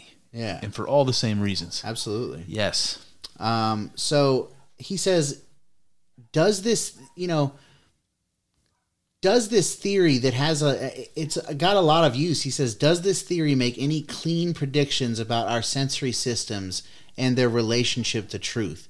And the theory does. It makes the clean prediction that the probability is 0 that our senses even have the right language to describe objective reality. I think that's true. Yeah, he says the language of space and time is all wrong. You could not possibly describe whatever the truth might be in that language. I just have, what's Chris think about that right here? I think that's true, man. I think you have all these people that are trying to come up with a grand unified theory that propose all kinds of crazy. Well, I say crazy, but what do I know? Things like string theory, about there being some, all kinds of different dimensions, maybe like 12 dimensions or whatever it is, and maybe there's X number of universes, or maybe an infinite number of a multiverse or whatever. Mm-hmm. That all that sort of thing is it's like doing that. It's trying to replace this idea of space-time as the structure of reality with something else. It's poking at some creative solution to the problem, which is interesting, man. It's like those theoretical physicists are the ones doing the hero's work in physics. They're the ones going out into the unknown, proposing hypothetical scenarios that might better explain the theory. Yeah. And by the way, those theoretical guys are scoffed at by all the practical physicists that are out there doing real work at the Large Hadron Collider and all that shit. Those people are scoffing at the philosophers in the theoretical departments that don't do real physics. Yeah. I can't remember. I think it was last week on the Timothy Leary episode. We were talking about the different types of scientists, and there are the really creative, fucking awesome people, and then there are the bean counters. Yes, that's it. Yep. And Neil deGrasse Tyson's a bean counter. Our good, he said, and this is getting to an important part of his where he's drawing his conclusions about space and time to. What am I trying to say? Why he's drawing his conclusions about space and time. He says, our good theories tell us where they stop, where the limits of their explanation are. And that's what we have to do as scientists. When I see a theory that can tell me where its limits are, that is a theory that I admire. A theory that can explain an incredibly broad range of data, but says, but I can't explain this. That's almost like a religious experience for me. This is an honest story. It says, I can do all of this stuff well. Evolution can do so many things very, very well. And now one of the things that it's saying is that we do not see the truth with our senses. You know what that reminds me of? What's that? Do you remember when we talked? Well, actually, this was our first podcast about a podcast. We were talking about Peterson and McGilchrist. And do you remember when McGilchrist said something that blew my effing mind? You remember when he said that maybe the laws of physics are also evolving? Oh, yeah. So if you're a scientist and you're trying to study the laws that govern the universe, but over humongous stretches of time, those laws actually change, that from our perspective, we wouldn't necessarily be able to notice that. Yeah. And maybe that's why none of our fucking formulas are working. That's interesting as hell. And if you could find out, That's fucking if you could crazy. find out what the pattern of change was, like, is there a pattern in the change? Is it an orderly change? Maybe that's a deeper mystery, even still. That if we knew that the laws of physics actually did evolve, and we could kind of rewind that to see how it happened, then there's a pattern there. Then there's a story there, Kyle. Yep. Jesus, man. Turtles all the way down, baby. Jesus. Excuse me. Okay. That's what the theory of this is a quote. That's what the theory of evolution is telling us, that we're going to have to go deeper. In particularly, it's saying I can't read. In particular, it's saying to me, you have to go outside of space and time completely. And that means you have to let go of everything inside space and time. This is just your desktop, a user interface. You evolved these senses to keep you alive, full stop, not to tell you anything about the truth. And then this kind of harkens back to when you were talking about, you know, the laws of physics evolving, and if it's this if it's on like a cycle, we would never be able to know because we're just too temporary. Exactly. Okay. Exactly. So he says, it makes me think of this quote that he says: "Did evolution give us the concepts that we need as scientists to even grasp a deeper theory?" Yes. So he's talking about concepts, but we're talking about like physics. You know, like we could never know. Yeah, you're chasing a moving target. Yeah. Yeah, that's interesting, man. That is interesting. I think we just solved the quantum riddle right now on the podcast. So they have this little interesting aside that doesn't take very long about solipsism. You know what that is?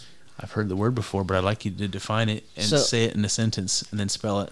Solipsism is a philosophy, is a philosophical idea, and it's the idea that you are the only thing that exists and everything else is just a projection of your consciousness. I love it. Okay. So they're talking about all that I have direct experience of is my own conscious experiences, but it's a reasonable leap for me to assume that you're not just a robot going through the motions. Right. Thaddeus says it's a reasonable article of faith, I would say. And Hoffman agrees. And that's just another one of those situations where people are utilizing faith. Like, you could be an automaton. You could be a projection of my kind. And I know that sounds like some hippie, crazy stuff, but it could easily be true. Yep. It would be impossible to prove otherwise that I am not a figment of your imagination. And yet you encounter me, and your instinct is that I am like you, am a autonomous, conscious, separate consciousness. Yep. That's amazing. He says, one could say I believe it so strongly that I'd be a fool not to, but that is different than saying I have absolute proof. I don't have proof. I would be stunned to find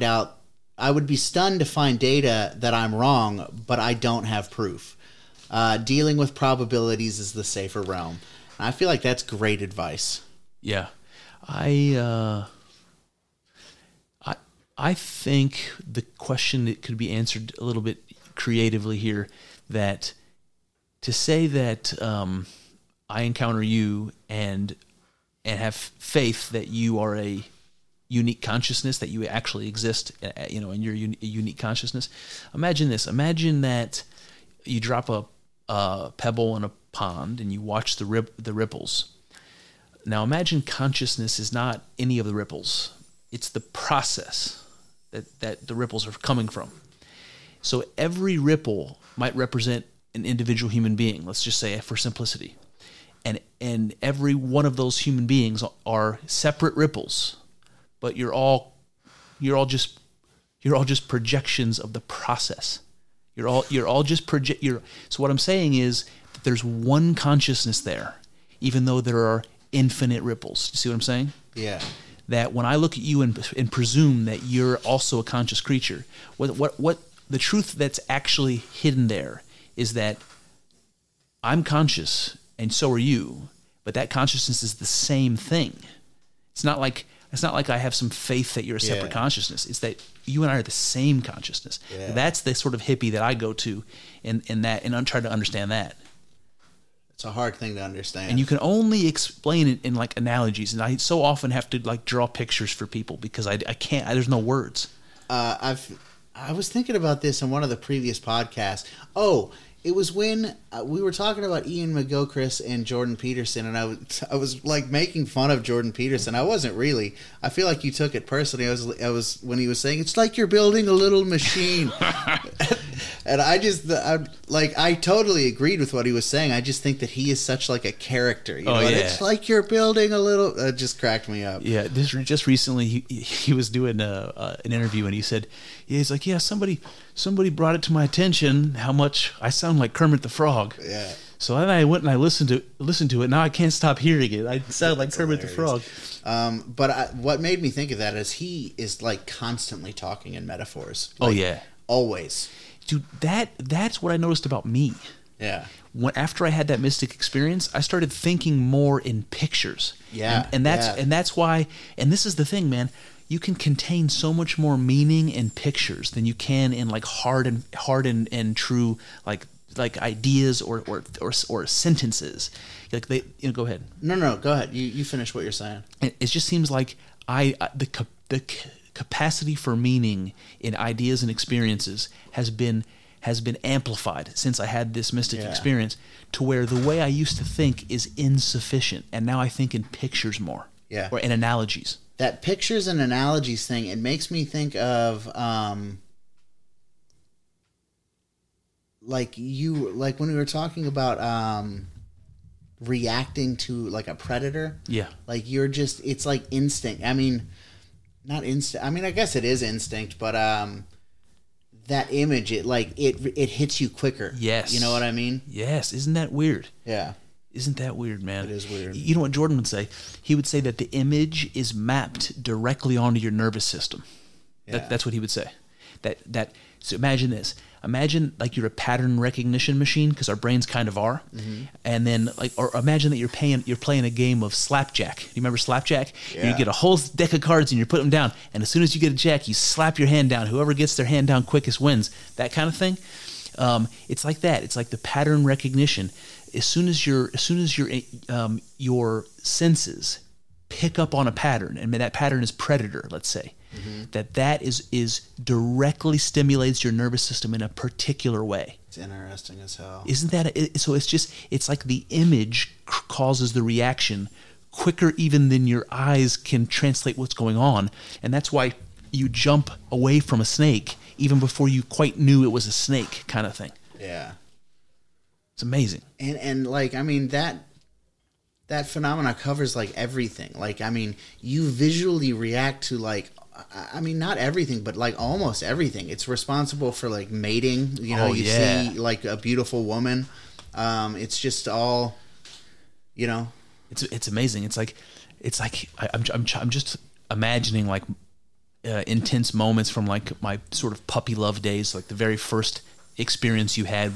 You know, maybe not even sexual really, but just the first sort of intimate and emotional experiences you have with another human being, and I can see like having those feelings for the first time, and I can imagine like that there is a pattern that I am picking up on from this situation that triggers the like physiochemical things that are happening in my body during this love experience, and that they're being triggered by my nervous system recognizing a pattern. Yeah, it's like, God, and it is instinct. It absolutely, especially in this example, we're talking about this instinct that's like being born in you at puberty. That's telling you to procreate, basically. Yeah, it's amazingly interesting and mysterious, man. It is.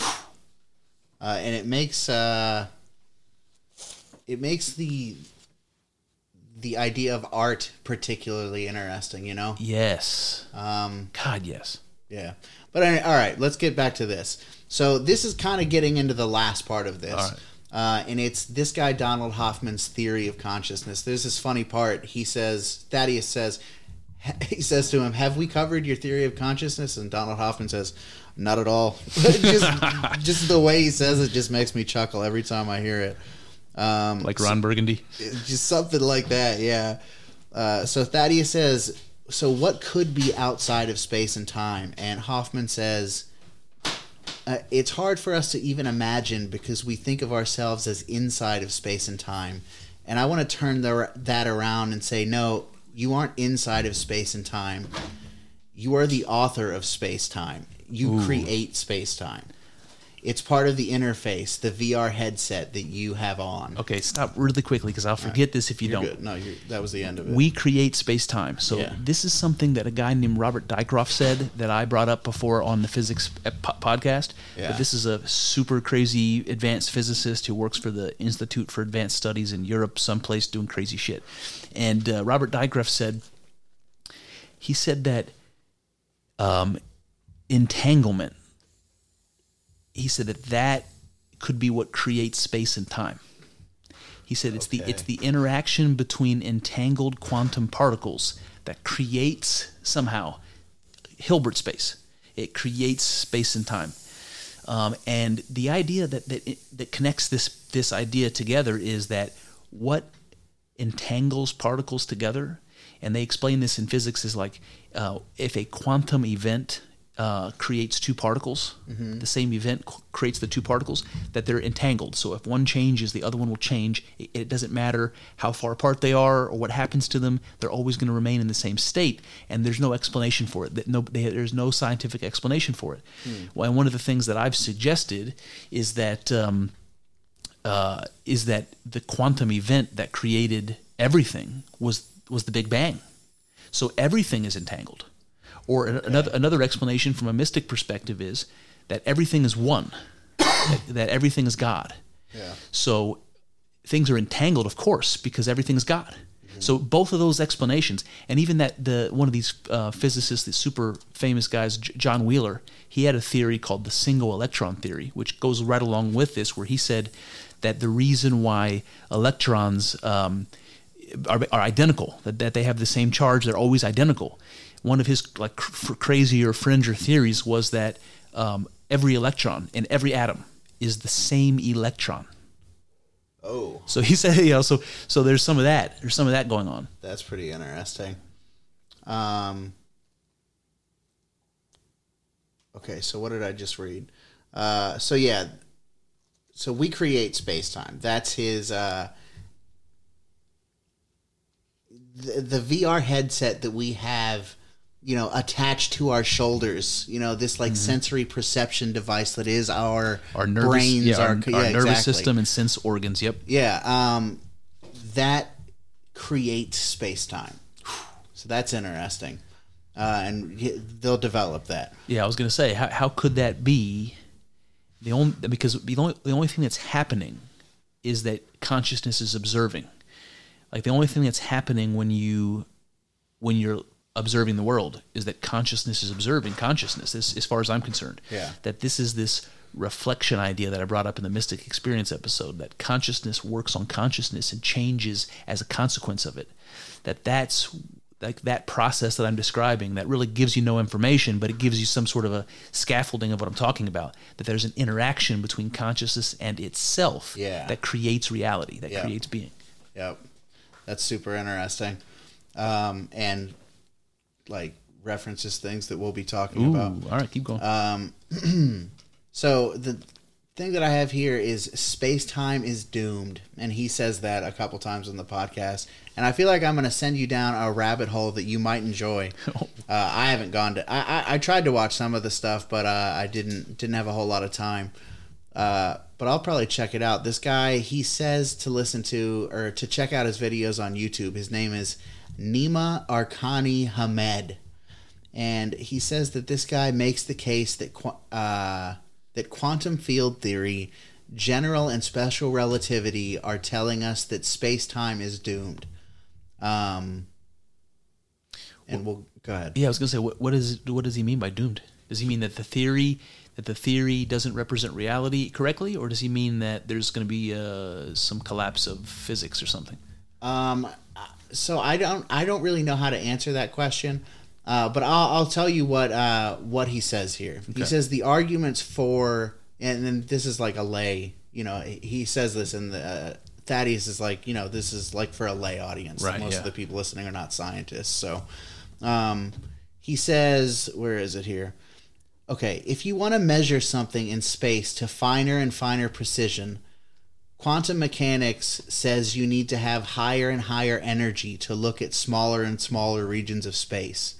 That's why the Large Hadron Collider, which is trying to go down to 10 to the negative 17 centimeters to study quarks and gluons, is one of the most powerful things we've built on the planet. When you tie that in with gravity, when you're trying to get more and more energy into a smaller and smaller space, at some point you create a black hole. At 10 to the minus 33 centimeters is where that happens. So, go ahead. There's so much in there. There's so much in there, and I wish I had that quote in front of me. I think I do, but I just read it again. Start reading it again. I'll stop you. Okay. If you want to measure something in space to finer and finer precision, quantum mechanics says you need to have a higher and higher energy to look at smaller and smaller regions of space. There it is. Okay. So quantum physics says you need a higher energy to look at a smaller region of space. Mm-hmm. Why? Yeah. First question is, why do you need higher energy to look at something small? And what do you mean by look in this example?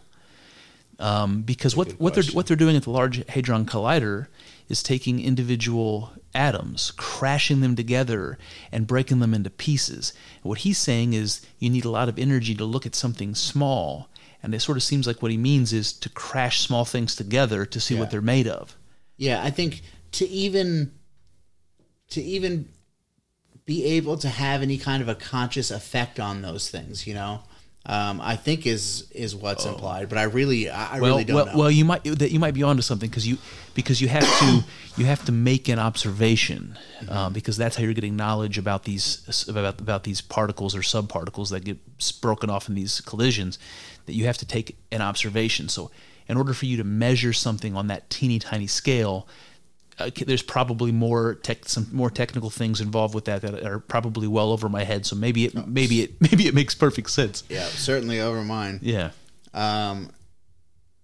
So the theory itself says that if you can get down to this level, space itself will disappear. And if you crank up the energy higher, the black hole just gets bigger.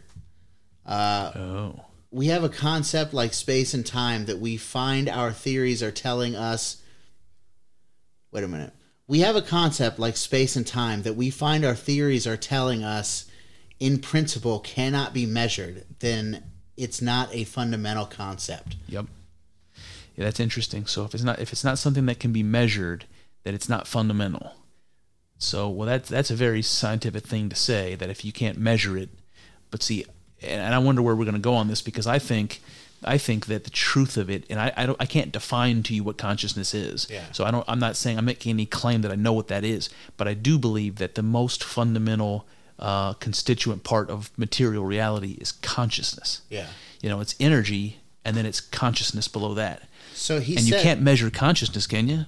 Well, we'll get there. Okay. So he says, what was I gonna say? Oh, I lost it. Whatever. Damn. So there's another example he uses here, but it's like a little. I don't really understand what he's saying. It's something to the effect of, you can't trace the position of a particular atom or small particle in space and time without having some kind of a device that has like infinite like complexity or something like that. In which case you create another black hole. So interesting. I think what he's referring to, is in the quantum world, you can't measure a particle's momentum and its what is it? Its mass and its momentum at the same time. So you can't tell how it's moving at the same time as this is breaking down on my head, but I think maybe it's the mass measurement.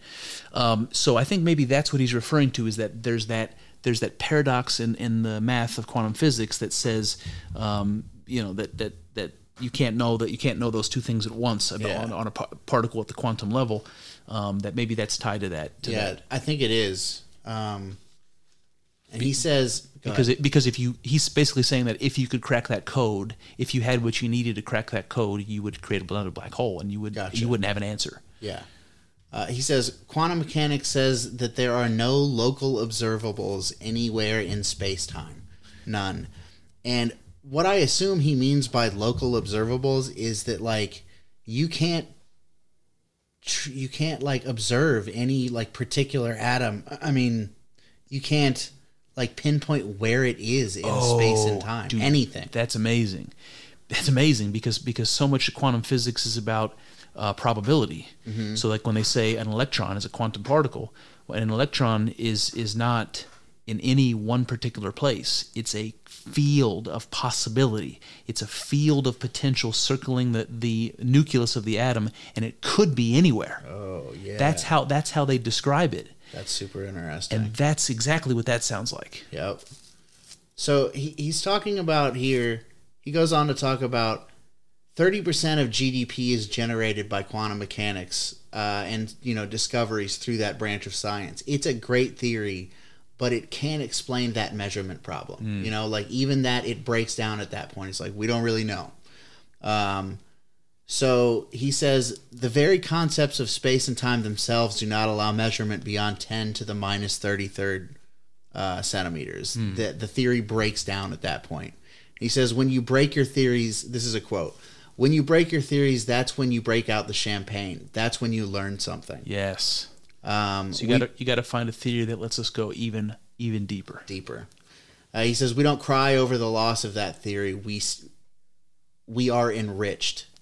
Thaddeus says we live in a more interesting world with more stories in it. So back to that stories thing. Yeah. Stories constrained by the old story. A new story constrained by the old stories. Yes. So he says that this guy, and this is culture. Those are our old stories, Kyle. Jordan Peterson would call them culture. Absolutely. Yeah. So this is going to come back to when we were talking about projection. Yes. Okay? And this is another reason why I think this might be an interesting rabbit hole for you. That guy, Nima Arkani Hamed, is exploring the deeper realm through mathematics. And apparently there's some kind of structure that they're proposing exists outside of time and space called the amplituhedron. And other ones. I guess that's not the only one. I don't understand any of this. Okay, all right, fair enough. He says it makes equations simpler than when you do them in space and time, as though space and time is like a Rube Goldberg device that is making things more complicated. Ooh, that's interesting. It's very interesting. Because I do think there is a parallel there. I do think that our subjective reality, even that the material world, that the cosmos is like that. It's I'm losing my train of thought. Damn. It'll happen. Happens to the best of them. I I don't know, man. Yeah. All right. Well, he says that this is the reason that he's excited. You know, they were talking. You were sorry. You were saying, no, the Rube Goldberg. You were saying about, Yep. about making it more complicated, and I was just saying that being serves to restrict consciousness. Okay. That it's something like that. Yep. Because the unfettered version, the unfiltered version, is that crazy Terminator 2 substance that I was telling you about. That potential that could be anything. Yeah. You know. Yeah, absolutely. And it's interesting that you bring that up, because earlier we were talking about that, and I said that we were going to come to that, and this is a quote he says here. And in context, he's just kind of like, he's excited about this when he's talking about it. So he's getting kind of like excited when he's talking. He says, you have these mathematical structures and these things called permutations at the foundation of it, to the point where they're going, why in the world are these permutations at the center of this thing, is what he says. And I don't really understand what he's talking about there, but I looked up what permutation means. I basically knew what it meant, but a major or fundamental change, as in character or condition, based primarily on rearranging of existing elements. Interesting. Like you get something new by rearranging what you already have. That sounds like the becoming that you're always talking about. Yes, it does, man. It's just interesting to me. It's like it's amazing. But yeah, here we go. On to the next thing.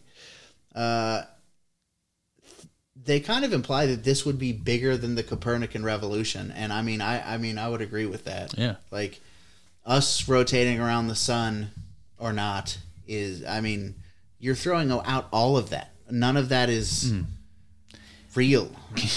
Can you imagine? I can't imagine what it could be that could be comprehensible and believable, that could overturn all of that. Yeah. But just to imagine that could happen is mind-blowing. So Thad asks how this is related to his theory of consciousness, and he says, if evolution, quantum mechanics, general and special relativity are all saying space-time is doomed, what's behind it? I'm trying to solve a problem, the hard problem of consciousness. How are conscious experiences like taste, smell, and feel, low-level conscious experiences, how are they related to the physical world? So you were kind of talking about that earlier. Yes. That's that Goff. Yeah, absolutely. It's funny. I couldn't have told you that guy's name, the panpsychism guy. But this guy's name is Hoffman, and I abbreviated it to Hoff at one point, and it's spelled Goff in here. I mistyped it Goff. What a coincidence. Yeah, that is weird. So he says his colleagues say physical reality is not conscious, but if it becomes complicated enough in the right ways, consciousness somehow arises. The question is how. Despite the efforts of tons of geniuses, he says, tons of people work on this. If you crack it, you're Einstein. You know what I mean? Yeah, because basically what the I don't want to say prevailing, but what the more accepted opinion is basically this: that if you have a system that is connected like a network, like a neural network, like something that's in a jellyfish, but it's also like our nervous system. Yeah. So there's like all different kinds of versions of it, some more complicated than others. That if you have, the more connections you have, the more possibilities you have. It's just like the combinations, like the more numbers you have together, the more possible combinations there are. Once you have enough combinations that you create this crazy complex web in a network, that somehow consciousness emerges from the complexity. That this is what science, this is their best explanation. Yeah. That if things get complicated enough like that, that consciousness will just somehow pop out of it. Yeah. So he says, we do not have a single theory anywhere that can start with neural activity or the functional properties of some AI system and predict even one specific conscious experience. This pattern of neural activity for these principled reasons must be the smell of garlic. It could not be the smell of a rose. See, that's interesting that you could model, let's say, all of the things that would happen, that would need to happen from like a energy and quantum level, to like in a Big Bang scenario. You can model out how all of that could happen and how it would result in the cosmos that we see today, how everything would evolve and change and create what we see today.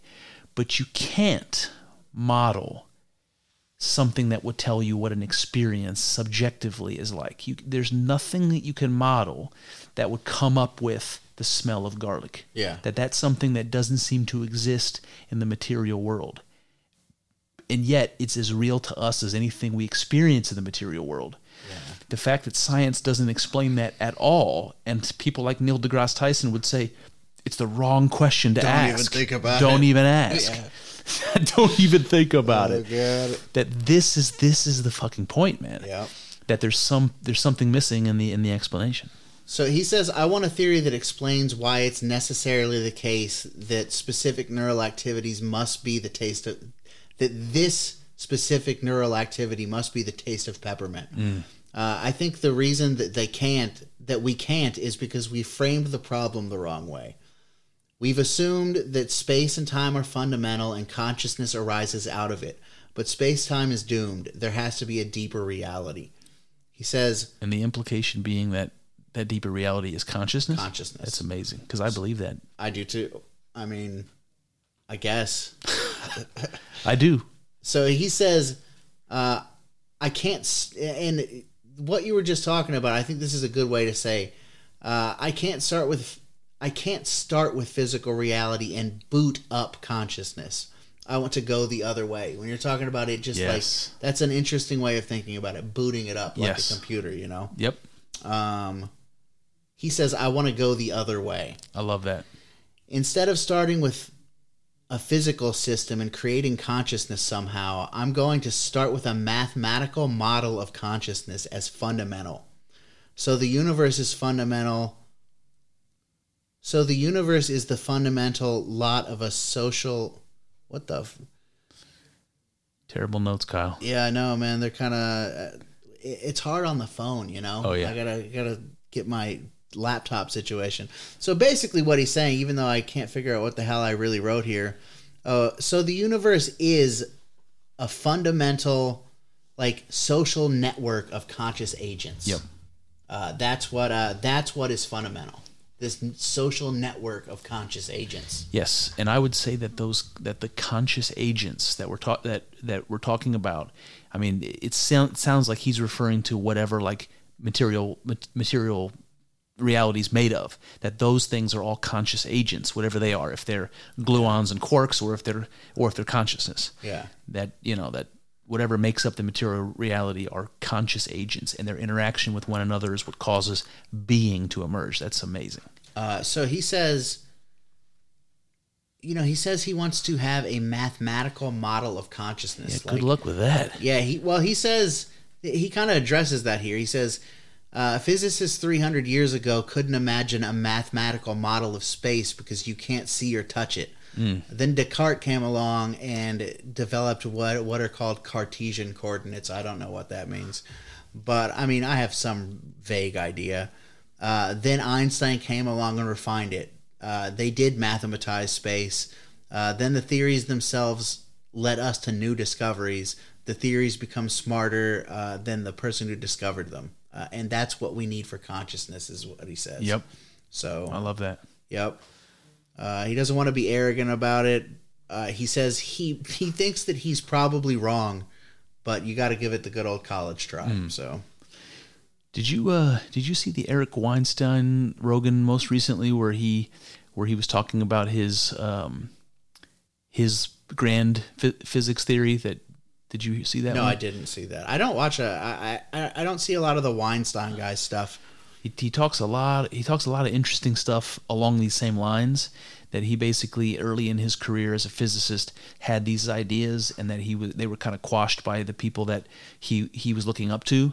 So they made it really difficult for him in school, and so he sort of gave up on the whole thing. Okay. And now he decided he was going to come out publicly and just go ahead and even if it's wrong, he's just going to go ahead and put it out there. Yeah. He did it on Rogan, and Rogan didn't really seem to appreciate that because it didn't seem like he knew about it ahead of time. Oh, he just dropped it on him. Got ya. And then they were forced to have this difficult physics conversation for 3 hours, but it was interesting, and it was they talked about different dimensions of reality and lots of like very technical stuff, but at the heart of it was something like consciousness being involved in reality, in physical reality in some very significant way. Nice. It's interesting. I'll have to check that out. That was the most recent Weinstein Rogan? Yes. Okay. All right. So he says that he wants to predict something inside space and time and start with a theory of consciousness and say precisely how time and space arise merely as experiences within certain conscious agents. Mm-hmm. So which is like exactly what you were just saying. It's interesting. Yeah.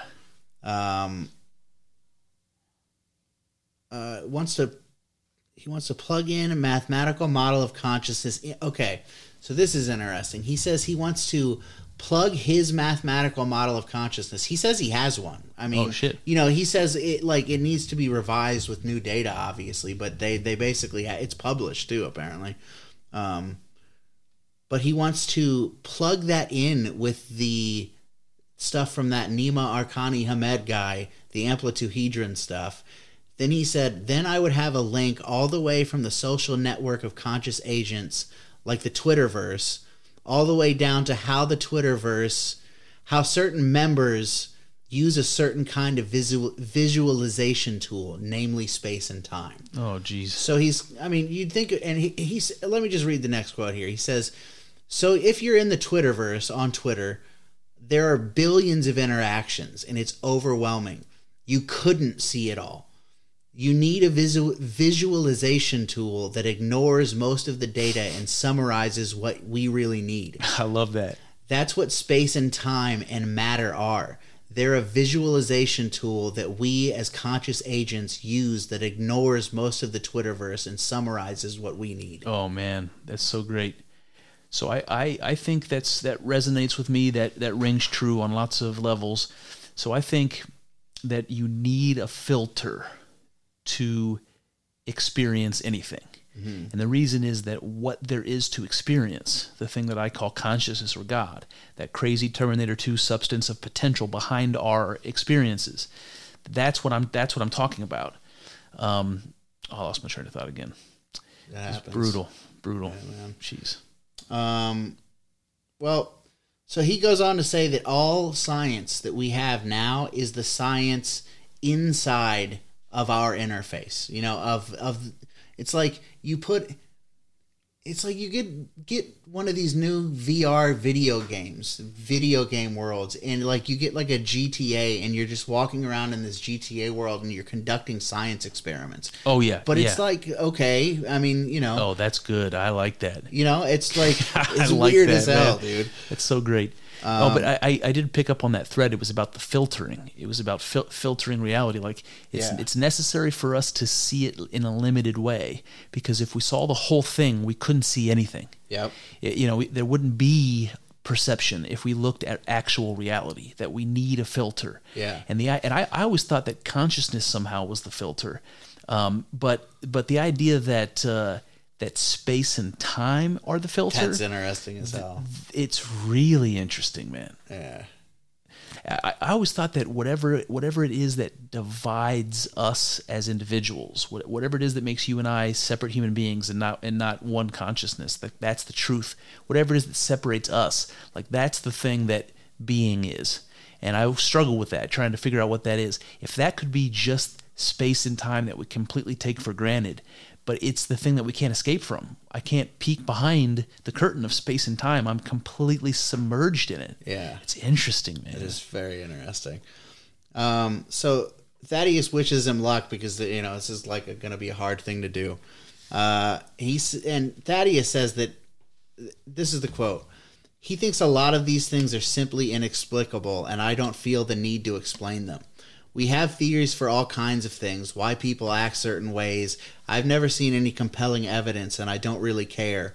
I just love the stories. I love the pageantry of what consciousness has produced, from the Bible to Newton. I enjoy it. What you're going to do is add another layer to that. And Hoffman says that he says, I agree pretty deeply with your assessment there. Some people see a mountain and they just have to climb it. Other people are just as happy to hear you describe it when you get back. It's all good. I think that's interesting. That is interesting. It's just like you don't have to... I don't know. That reminds me of mirror neurons, which is something we talked about before. Scientists can test, with brain scans and shit, that if somebody describes to you something emotional, let's say, or if you see pictures of something like a car crash or a happy birthday party with a smiling kid or something, that those things, that they somehow map onto your brain activity, so that you kind of put yourself in that place. And it's like that empathy part of our consciousness, or part of our wiring, that your brain actually fires the same neurons it would fire if you were at the happy birthday party. Yeah. If you were looking at the car crash. That's interesting. Yeah, so, it is, right? So he says, I'm saying consciousness is fundamental and has dynamics. So that raises the obvious question, what is it up to and why? If there are dynamics, it has to do something. What is it doing and why? Consciousness is an actor and a creator. So what is it up to and why? The answer is I don't know. It's hard to find an idea that is deep enough to take seriously. Assume the universe is a network of conscious agents. What are they up to? What idea could be deep enough that even if it's wrong is not laughable? I got two of them. Yeah. I have two answers to that question for this guy. Right off the top of my head. First one we already talked about, circumambulation. Okay. The second one is the way Jordan Peterson describes it, which is he describes it as a process, which is chaos, order, and the force that mediates between them. And I'll put this in a different way. I don't want to use this analogy because I want to use it in my maps of meaning. But I'll put it this way. Jordan Peterson would say that there is the known, which is also what we would call order, the unknown, which we would call chaos, and the force that mediates between them, which is the knower. Basically, you have the known, the unknown, and the knower. Okay. So imagine this scenario. Imagine you're the knower. And you're in the middle of the forest, and you have a campfire, and all you can see is the light from this campfire, this circle around you. So the known to you is this little area of illuminated camp, right? And all the darkness in the forest around you is unknown territory. And then you take a flashlight and you start walking around your perimeter, and you get an idea of what's around, and you continue to expand the area of the known. So what you're doing is you're exploring the unknown, and you're making known out of it. Does that make sense? Yes, it does. Okay.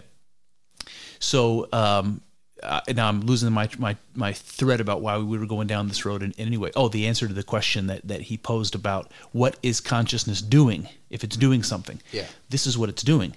We are examples of consciousness. So if he's asking the question, if consciousness seems to be doing something, what is it doing and why? Well, look at any example of a conscious creature. Look at you and I. What are we doing? We are exploring the unknown, and we're bringing the known in, out of it. We're that's the hero's journey. We're going into the darkness, we're fighting the dragon, and we're bringing back the rewards. Yeah. What the knower is doing, what consciousness is doing, is bringing more things into consciousness. Yeah. Where is it bringing those things from? From itself. Mm-hmm. That's what consciousness is doing. Through our experience through our experience. Yeah. It's creating more consciousness.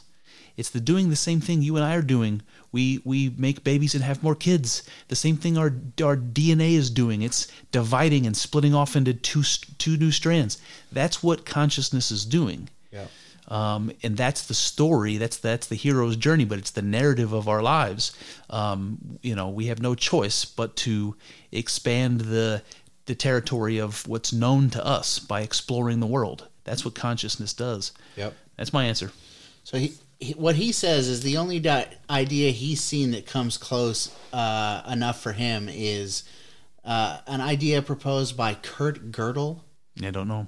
You ever heard of that book, Gödel, Escher, Bach? It vaguely rings a bell. Yeah. I know it's basically the same for me too. I've heard of it, but I really have no idea what it's about.